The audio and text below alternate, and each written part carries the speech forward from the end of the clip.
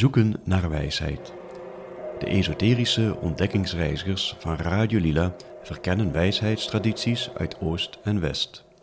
Wij ontrafelen de tijdloze spiritualiteit in ons dagelijks leven.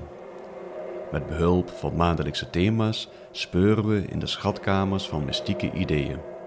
Scherpzinnig, luchtig en voortdurend op zoek naar geestelijke rijkdom. Dat is Radio Lila. Dag allemaal, ik ben Marleen Schefferly en onze gast van vandaag is André Kloekoen. Hij is scheikundige, filosoof en schrijver van best wel veel boeken. In 2003 verscheen zijn, je kunt het wel een monumentaal boek noemen, De Geschiedenis van het Denken. En dat is echt al vele malen herdrukt. En onlangs in 2020 kwam De Vreemde Lus uit, een essay over bewustzijn en het verbond tussen wetenschap, kunst, filosofie en mystiek. Eerst maar even welkom, André. Marleen, hallo. In aflevering 17 van deze podcast hebben we het over De Vreemde Lus gehad. En deze keer gaan we naar aanleiding van jouw stuk Apologie voor de ziel als mogelijkheid een beetje grasduinen in de geschiedenis van de ziel. En dan vanuit het westerse denken. Ik denk dat heel veel mensen wel het idee hebben dat een ziel iets is wat ze kunnen hebben of wat ze zijn. Maar als je dan echt doorvraagt naar wat is dat dan of waar zit die ziel, dan krijg je niet echt antwoord. Want begrippen als ziel, geest, bewustzijn, identiteit of persoonlijkheid, die worden vaak door ons op één grote hoop gegooid. En dan is er natuurlijk altijd nog de hamvraag van wat was er eerder? De kip of het ei. Dus onze ziel of ons lichaam. En ook zullen sommige luisteraars nu ook een beetje denken van wat is nou helemaal het nut van de definitie van de ziel? Want kan dat wel? Is de ziel niet veel eerder een ervaring? Maar goed, André, laten we maar beginnen in het oude Griekenland. Want was het niet Homerus die het woord ziel heeft geïntroduceerd? Ja, in zijn Ilias en Odyssee heeft hij het woord gebruikt. En wat hij ermee bedoelde is... wat hij erover gezegd heeft is dat de ziel datgene is wat door een toegebrachte wond het lichaam verlaat. Dus op het slagveld proberen we elkaar overhoop te steken. En als iemand dan een wond had en hij stierf, dan was die wond de opening waardoor de ziel het lichaam verliet. Dus het leven liet. Hè? Zo wordt dat ook wel gezegd. Dat is, maar het eerste zinnige verhaal daarover, systematische verhaal daarover, is natuurlijk geschreven door Aristoteles. Oké. Ja, maar in de Ilias en de Odyssee komen ook wel veel zielen voor, toch? Zielen van de doden die dan doorleven eigenlijk. In alle verhalen, in alle mythen, daar spelen de zielen een belangrijke rol. Want als je ziel het lichaam heeft verlaten, dan is die ziel niet weg. Maar die heeft een nieuw onderkomen gevonden dan in de onderwereld. Dus de ziel van de overledene die werd door... de Hades over de rivier geroeid naar het dodenrijk. En daar was men gewoon. En daar kon men ook geconsulteerd worden. Dus zowel Odysseus als Aeneas in die mythologische verhalen, die gaan het dodenrijk in en ontmoeten daar hun voorouders en hun overleden, op het slagveld overleden vrienden, medestrijders. En daar kunnen ze mee communiceren en dat doen ze dan ook. Ja, precies. Ja. Dus de zielen spelen gewoon een blijvende rol ook in het leven na de dood. Ja, ze sterven niet met het lichaam. En dat is in ieder geval een... Nee, de ziel heeft een eeuwig bestaan, ja. Ja, precies. Jij ging naar Aristoteles, maar ik wou eerst nog even terugkomen op Plato. Toch? Want Plato zag de ziel als het morele en intellectuele zelf. Het verhaal van Plato zijn tweespan, dus een wagen met een menner en twee paarden, een wit paard en een zwart paard. En zowel die paarden als die menner hebben dus een rol in de ziel. Dus het zwarte paard is dan het paard van de lust en het verlangen en dat soort dingen. En het witte paard is de intellectuele zuivere kant, de wiskundige kant, de ideale kant. En de menner is dan degene die het zootje bij elkaar moet houden gedurende het leven. Hè. Dus... Ja, want wie is die menner eigenlijk in dit verhaal? Ja, dat kan je vragen. En ik zou dus zeggen, dus in mijn eigen verhaal komt dat driespan dus ook wel voor, omdat ik de ziel wijd aan de kunst, toeken aan de kunst en de geest toeken aan de wetenschap. En die twee moeten inderdaad bij elkaar gehouden worden. En dat is dan de filosoof. Hè? Dus dan, je bent als filosoof, ben je geen wetenschapper en ben je geen kunstenaar, maar kan je ze allebei zijn, weet je wat het is om te zijn. Ja. Dus de menner bekijkt naar zijn twee bezigheden vanuit een metapositie. Ja, precies. Hij zeg maar, hij heeft het overzicht. Dat is ook, was natuurlijk ook mooi in die analogie. Ja, ik ken hem uit de Bhagavad Gita, deze analogie. En dan is de strijdwagen het lichaam en de paarden zijn de begeertes en de teugels zijn het verstand. En de menner Krishna is dan de goddelijke kracht. En dat wat jij bent is de koets, degene in de koets is dan de ziel, zeg maar. Dus er worden natuurlijk allemaal beelden bij bedacht. Nou, je had het net al even over Aristoteles. Hij schreef een speciaal traktaat over de ziel met de titel De Anima. Ja. Jij schrijft over zijn monistische gelijkstelling van lichaam en ziel. En stelde hij lichaam en ziel gelijk aan elkaar? En wat had dat voor gevolgen? Nou ja, dus je moet altijd Plato en Aristoteles tegenover elkaar zetten. Dus leermeester en leerling. Plato was degene die we net verteld hebben van die twee paarden en die strijdwagen en die menner erin. En die kende dus de ziel, verbleef bij hem in de ideale wereld. Ja. Dus een meta-wereld, een goddelijke wereld, waar de ziel in verbleef. Terwijl zijn leerling Aristoteles vond dat een beetje overdreven allemaal. Die geloofde niet zo in die ideale wereld, maar die keek omlaag. Dus die vond de ziel thuis horen in het lichaam. Terwijl Plato de ziel dus echt boven het lichaam plaatste. Ja. En in die zin is bij Aristoteles dus de ziel en dus lichaam en ziel veel meer één dan bij Plato het geval is. En dan is de ziel natuurlijk ook net zo sterfelijk als het lichaam. Of zie ik dat verkeerd? Je kan dus heel veel dingen over. Bij Plato blijft de ziel altijd leven. Hè? Dus als het lichaam wordt beschouwt Plato als de kerker van de ziel. En als de kerker overlijdt, dan is de ziel eindelijk bevrijd. Ja. Bij Aristoteles ligt het anders, maar hij heeft ook een deel wat met het lichaam meesterft, maar ook een deel wat na het lichaam in leven blijft, toch ook wel. Er is toch wel een goddelijk aspect aan. En hij had ook iets met pneuma, hè? Dat was de verbinding dan. Ja, hij heeft dus dat De Anima van Aristoteles is echt nog een heel goed leesbaar traktaat, hoewel het 4.000 jaar, 2.500 jaar is geschreven, of 3.000, nou ja. Ja. Lang geleden. Ja, heel lang geleden. En nog heel goed leesbaar. Ja. En hij begint eigenlijk te zeggen van ik wil over de ziel schrijven, maar neem voor me aan dat het een buitengewoon ingewikkeld onderwerp is, waar heel veel over te zeggen valt, maar ook waar heel veel onduidelijk over is het ook altijd zal blijven. Want het is een ongrijpbaar geheel. En waar alle andere filosofen het mist in gingen, zei Aristoteles, is dat ze wel zeggen dat er een lichaam en een ziel is, maar dat ze nooit vertellen hoe die twee aan elkaar zitten.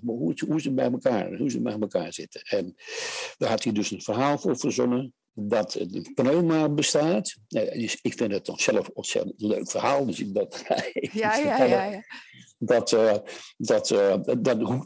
ziel heeft een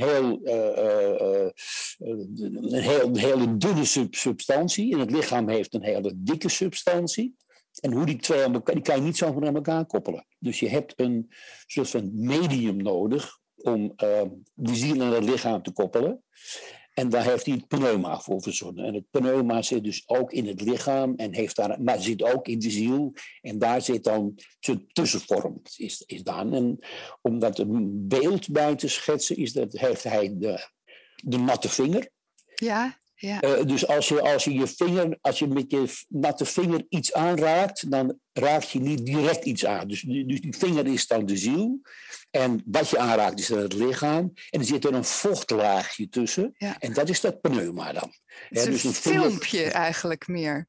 Ja, dus een vinger raakt nooit direct de voorwerp aan. Maar er zit altijd een beetje een laagje tussen. En ik heb het er gisteren nog even opgezocht. Komt ons begrip natte vinger nou bij Aristoteles vandaan? Nou, ik heb heel veel gelezen erover, maar niemand legt dat verband in al die artikelen over die natte vinger. Nee. Dus onze uitdrukking dat je daar iets met een natte vinger kan lijmen. Ja. Wat betekent dat je iets heel makkelijk aan elkaar plakt. Hè? Dat je met weinig moeite aan elkaar vast blijft zitten. Dat komt volgens mij toch echt uit Aristoteles. Ja, kan je nagaan. Ja. Dat is gewoon een uitdrukking uit de oudheid nog. Ja, dat is, als de hele taal zit chock vol. Waarom moeten we de Ilias en de Odyssee lezen? Van 600 jaar voor Christus? Ja, want onze hele taal, of het dan gaat over de gouden appel of over al die begrippen en al die betekenissen, komen allemaal uit Homerus. Ja. Of uit de filosofie of de Bijbel ook. De Bijbel ook, denk ik. Daar komen ook heel veel spreekwoorden uit. Want daar heb ik nu meteen een bruggetje gemaakt. Want we maken dus een sprong nu met onze ziel naar de christelijke middeleeuwen. Ja. En daar kreeg de ziel echt een centrale rol. En je schrijft dus dat het christendom eigenlijk ook de basis heeft gelegd met die ziel ook voor het individualisme. Nou, dan vroeg ik me af, hoe werkte zich dat uit in het dagelijks leven van de mensen in de middeleeuwen? Of hoe ging dat in zijn werk? Nou, de eerste helft van de middeleeuwen, zeg maar, waren Platonistisch. Dus die ging op het idee van Plato dat er een ideale wereld bestaat, dus wat de hemel is en waar God dus huist. En dat christendom had het dus ook. Wat betekent dat het dagelijkse leven volkomen onbelangrijk is. Dus het leven is eigenlijk alleen bedoeld om je een zo goed mogelijke positie in het hiernamaals te regelen. Ja. Zo dicht mogelijk bij de troon van God. Ja. Dus het lichaam was een karkas, dus dat werd ook verwaarloosd. Je werd ook de beste monnik at het minste. Dus de duimschroeven aandraaien aan het lichaam was iets wat bijzondere prijs werd gesteld. De tweede helft van de middeleeuwen, na Thomas van Aquino, wordt weer Aristotelisch. Dus dan komt het lichaam meer in de belangstelling te staan. En wat het individualisme betreft,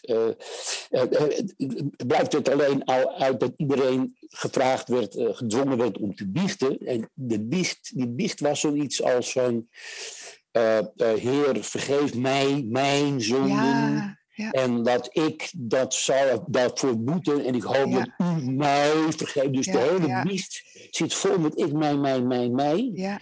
Wat dus de contouren van het individu gaat uitmaken. Je wordt een persoonlijkheid, persoonlijk verantwoordelijk voor je eigen gedrag. Ja, het klopt dat in het christendom de mens ook uit geest, ziel en lichaam ging bestaan. Dus dat er een soort driedeling kwam. In het christendom? Geest, lichaam en ziel? Oh, dat weet ik eigenlijk niet. Of dat volgens mij... ik heb er alleen maar een tweedeling in gezien. Dus nee, dat is... En er was ook volgens mij vanuit het christendom die verbinding van lichaam en ziel, die we nou eerder het pneuma noemden dan bij Aristoteles, die verbinding zat in het hart volgens mij bij het christendom. Ja, dat is. Er is de hele geschiedenis door. Is er een enorme strijd geweest over waar de ziel en de geest en dat soort dingen eigenlijk zouden thuis horen. Wij zeggen nu in ons brein, hè, daar komen die de ziel als de geest bij elkaar. Ja. Maar dat is altijd een strijd geweest. Dus in vele oude verhalen zit de ziel in het hart. Ja. Ja, Aristoteles heeft zelfs, toen men al begon te roepen dat de ziel of de geest toch wel in de hersenen zouden zitten, heeft Aristoteles nog gezegd, wat een onzin. Uiteraard zit het gevoel en het zit in het gevoel en het hart en niet in ons brein. Nee.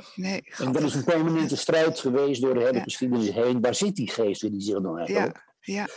Ook aan Descartes toe, die zei van, het zit natuurlijk gewoon in je hoofd, het vastgeknoopt aan de pijnappelklier. Ja, nee, dat kwam inderdaad later. We hebben ook, zeg maar, we zitten nog even bij die middeleeuwse mens. Je hebt Dante, die kan dat misschien heel mooi illustreren in zijn goddelijke komedie met die 3 dodenrijken, hè, van de... waar de zielen dan in verblijven. Ja, Dante is gewoon een direct vervolg op de Griek. Het begin van de Renaissance, waarin het teruggrijpt op de Griekse oudheid. En Dante sluit gewoon aan op de Ilias en Odyssee, het dodenrijk.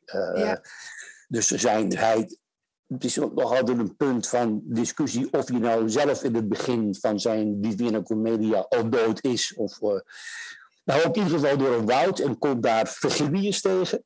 Ja. Die al lang is overleden, want die is nog van het begin van de christelijke jaartelling. Of voor het einde. En die voert hem dan, Virgilius, voert Dante dan het dodenrijk binnen. En die 3 delen, de hel, de Louteringsberg en het paradijs. En dat zijn de 3 fasen. Maar die hel bestaat ook weer uit, gecompliceerd uit heel veel lagen, heel veel kringen. Het is een berg die je afdaalt, in cirkels afdaalt. En in iedere kring zitten daar de zielen van de verdoemden, dus de mensen die verkeerd hebben geleefd en gestraft worden. En hoe dieper je zit, hoe zwaarder je gestraft wordt. Ja. Het is allemaal degradaties natuurlijk van straf.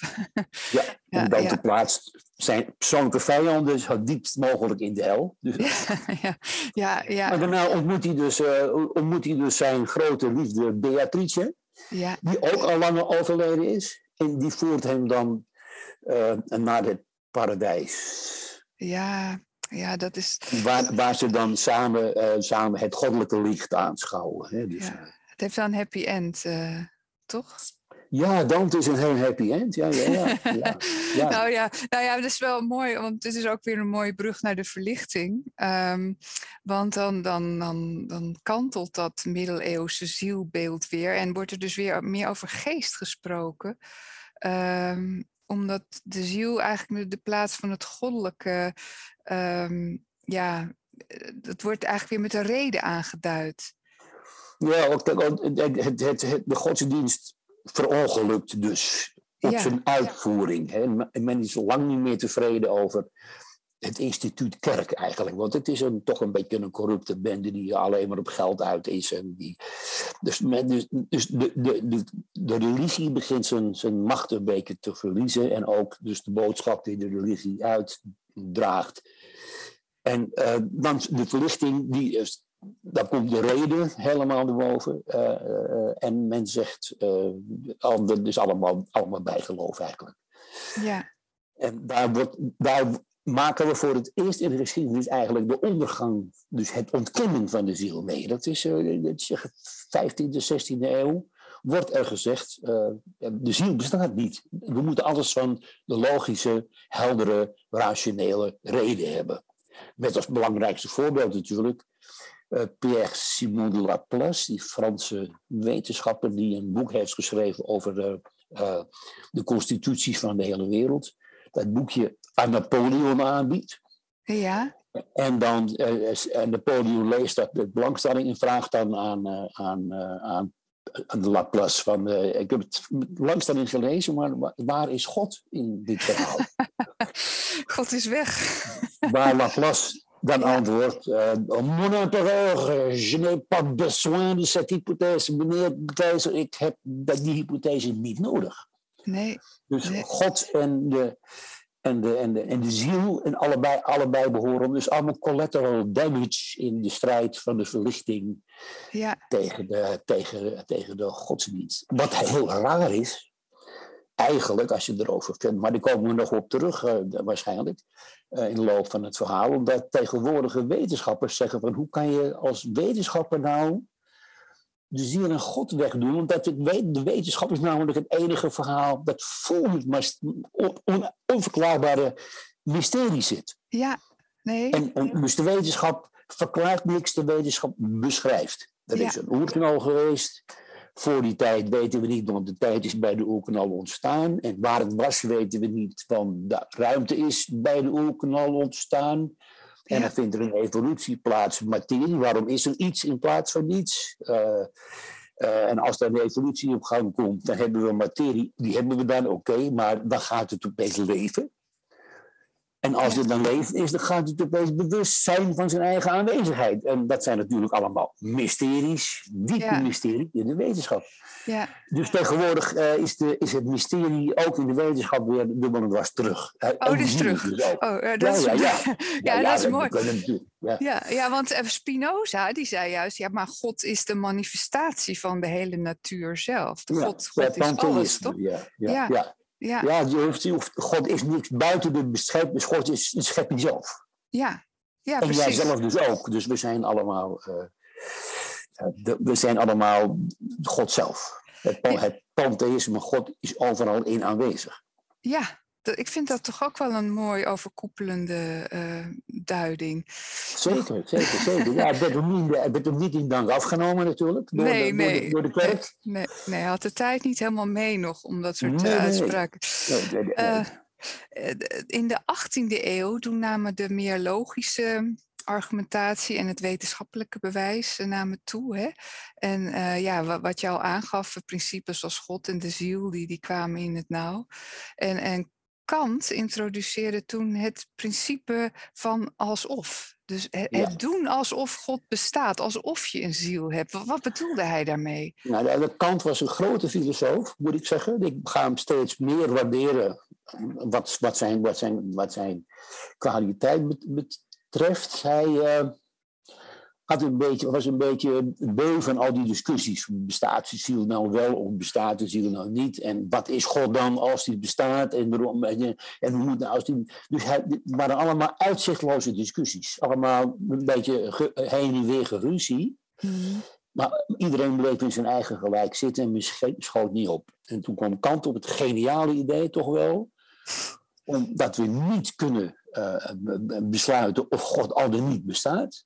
Maar dat het ook niet interessant is. Maar dat we wel ons leven moeten inrichten alsof God bestaat.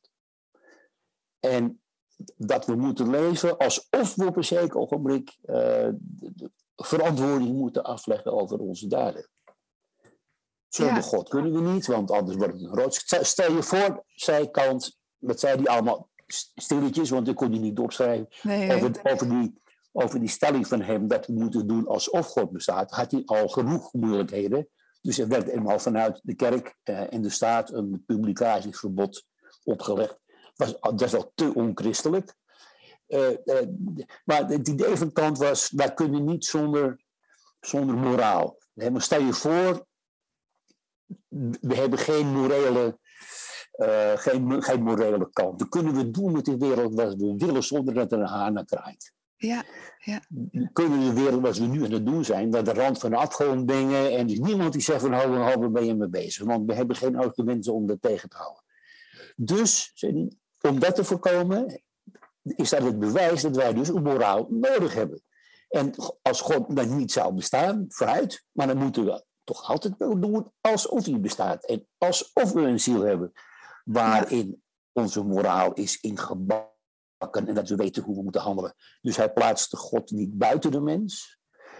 Net zoiets als Spinoza dat deed, maar hij plaatste die moraal in de mens, een aangeboren entiteit in de mens zelf, alsof er een God bestaat.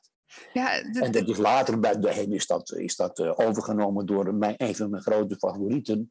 En Hans Feihinger, ook een Duitse filosoof. Ja. Dus, bij Kant gaat het om een opmerking. Hè? We moeten alsof God bestaat. En alsof een verantwoording moet. Feihinger heeft een boek geschreven van 300 bladzijden dat alleen maar daarover gaat. Ja. En dan ook tot de conclusie komt van, ja, maar dat geldt niet alleen voor God, dat geldt eigenlijk voor alles, ook voor de wetenschap. Want, neem nou het voorbeeld, de wetten van Newton, wat dus als typisch wetenschap wordt beschouwd. Hè? Ja, Dus ja. materie trekt elkaar aan en een wetmatigheid en dat soort dingen. Maar ook Newton is al aangewreven in zijn tijd dat hij met mystiek bezig was. Want wat is die zwaartekracht dan? Die kunnen we niet zien. Die manifesteert zich, maar we kunnen doen alsof er een kracht tussen je gaat. Dus eigenlijk is de hele wetenschap een alsof-verhaal. Ja, je moet ook in een grotere dimensie kunnen denken om het te grijpen ook. Ja, in eerste instantie deed me het een beetje denken aan een kind dat eigenlijk al weet dat Sinterklaas niet bestaat, maar in december toch nog even wil geloven erin voor de cadeautjes. Dat is iets opportunistisch. Dat is een leuk voorbeeld, ja. Ja. Sinterklaas bestaat niet, maar we kunnen wel doen alsof hij wel bestaat. Ja, nee, precies. Dat is... ik zit even te kijken hoor. Zou je... ik kon even een zijsprong maken naar Nietzsche. Die wees dus niet alleen het christendom af, maar ook dus het individualisme. En zowel hij als Schopenhauer, die zochten een beetje aansluiting bij de Oosterse filosofie. Waar ook het idee, Schopenhauer vooral, waar ook het idee van een tijdelijke ziel is. Hè? En dat is in het hindoeïsme wordt het ook wel de Jivatman genoemd. Dat is die persoonlijkheid die heel dicht bij het lichaam hoort. Die neem je ook niet meer mee, zeg maar. En kwam dat ook nog verder in hun denken voor?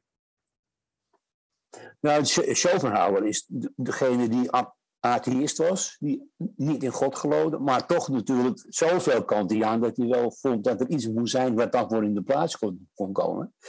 En heeft daar de kunst voor genomen. Dus hij was de geniale kunstenaar, de stelvertreter van God op aarde. Ja.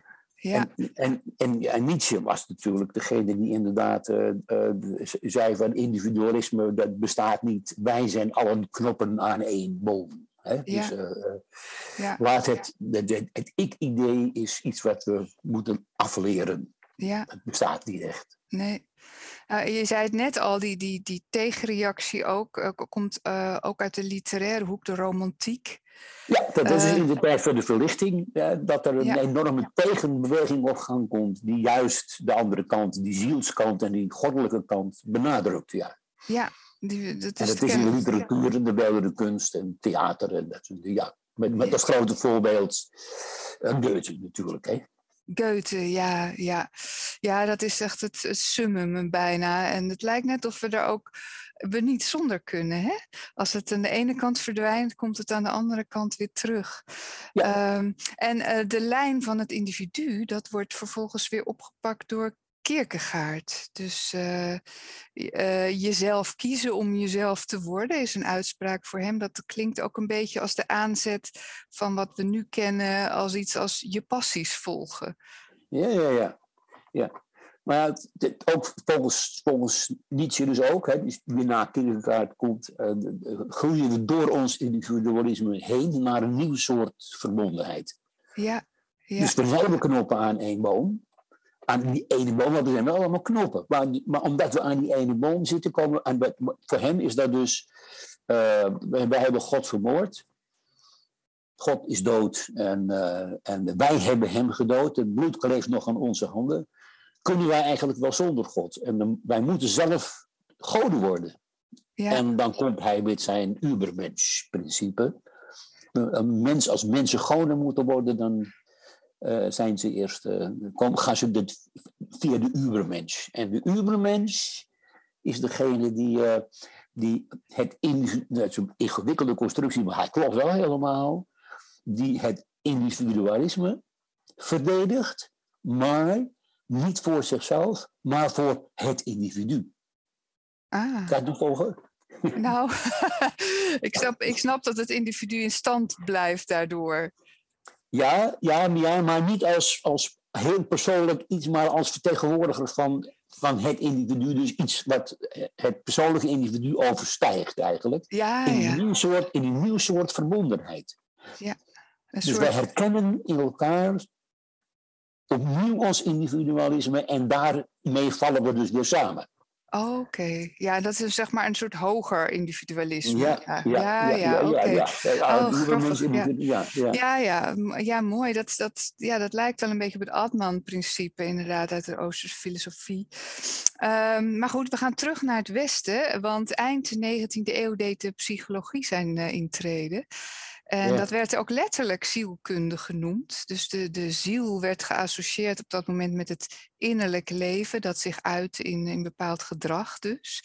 En de ziel lijkt zich op te houden in het onbewuste ook. En via Jung verenigden onze zielen zichzelf in een soort collectief onbewuste. Ja. Wat voor weerslag had dat op het denken over de ziel?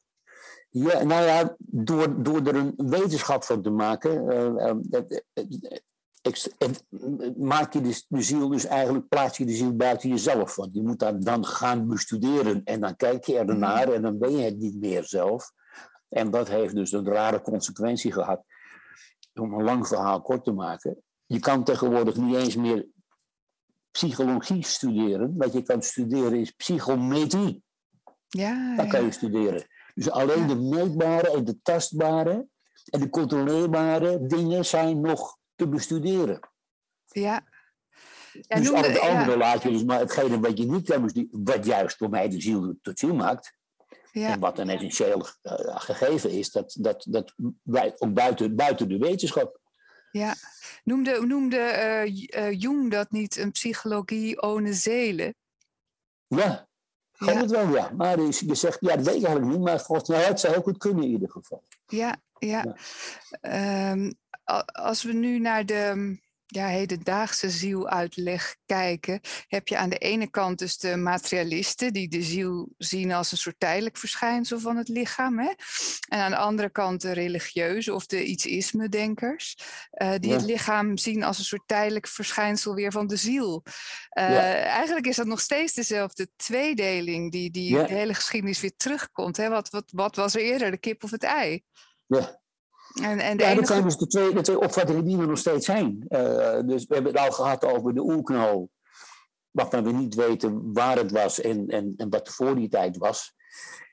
Dat blijft een heel donker verhaal, hoe je dat dan moet beginnen, dat verhaal. Dat kunnen we al wetenschappelijk niet. En dan is de vraag van, ging het bewustzijn, het kosmische bewustzijn, niet vooraf aan de schepping van de wereld. Ja, dus precies. Dus het kosmische bewustzijn is er altijd. Dat is degene, daar kwam de oerknal vandaan. Ja. En uiteindelijk zijn wij daar naartoe gegroeid. Dus door de materie heen en door het leven heen en door het bewustzijn, worden we ons steeds bewuster van onze herkomst. Uit het kosmische bewustzijn. Dat is één verhaal. Het andere verhaal is natuurlijk van, het is allemaal gebeurd zo en het is een mysterie hoe het gebeurde. En door de evolutietheorie zijn wij steeds bewuster geworden. Dus het bewustzijn is een gevolg van de schepping en niet de oorzaak. Ja. En ik vind allebei die verhalen hartstikke leuk. Ja. En ik denk ook niet erin mogelijk om daar een keuze tussen te maken. Maar het ene is waar en het andere niet.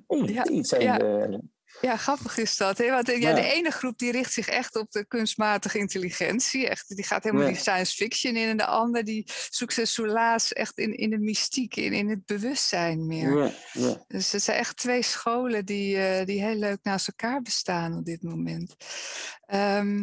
Zou je kunnen zeggen dat ieder standpunt eigenlijk vanuit het eigen perspectief klopt? Maar dat de mens zich daarbij het idee over zijn ziel niet kan loszingen van zijn eigen zielsperspectief.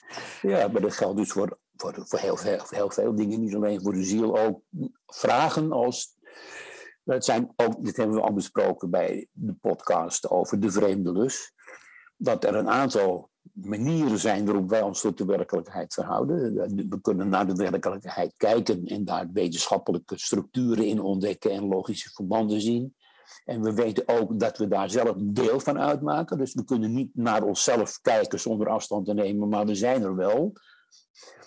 Dat is voor mij het artistieke, onze houding artistiek. Dus de kunstenaar laat ons meebeleven, voelen, zien hoe het is om te zijn. Ja.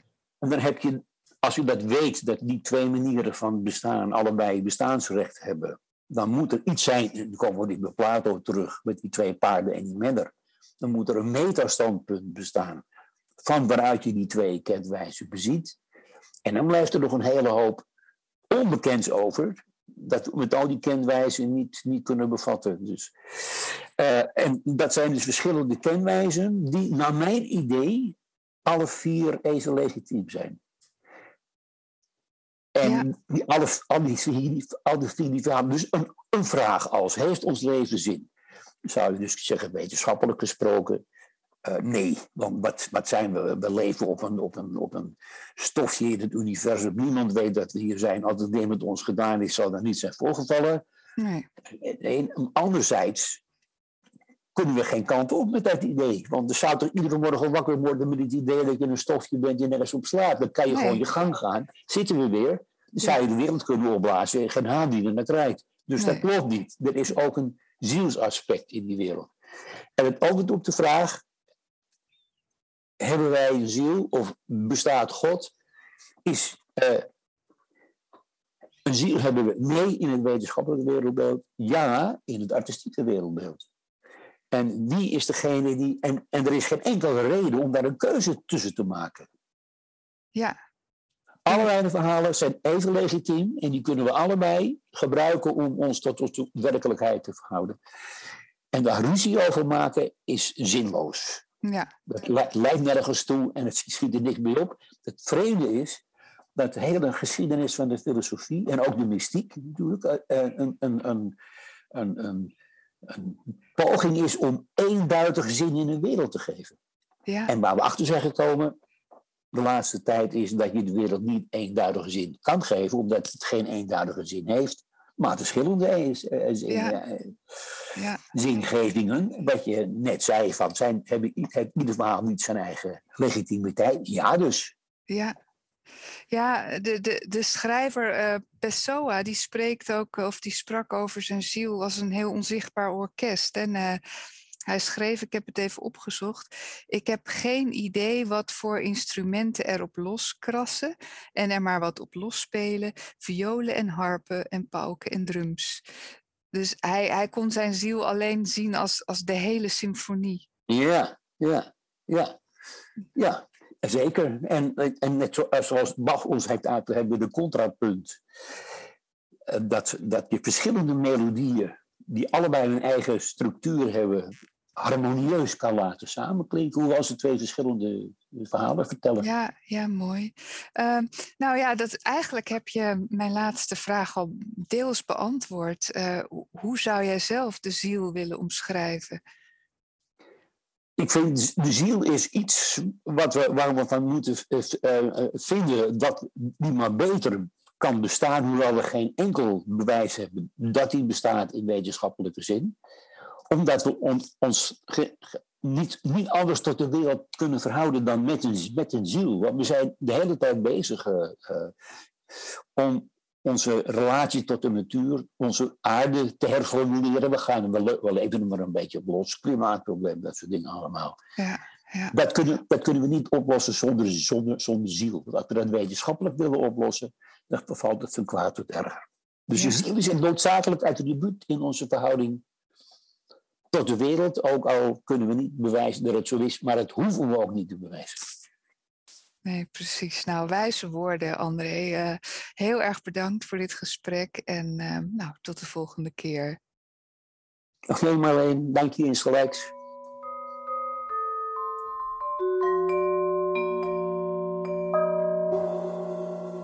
Weer bedankt voor het luisteren. En als je wilt reageren op de uitzending, kan dat via onze website op onze Facebookpagina of door te mailen naar radiolilapodcast@gmail.com. Voor alle vragen of opmerkingen over de behandelde thema's of andere zaken, of als je ideeën hebt voor onderwerpen, laat het ons weten via www.radiolila.nl. Tot de volgende!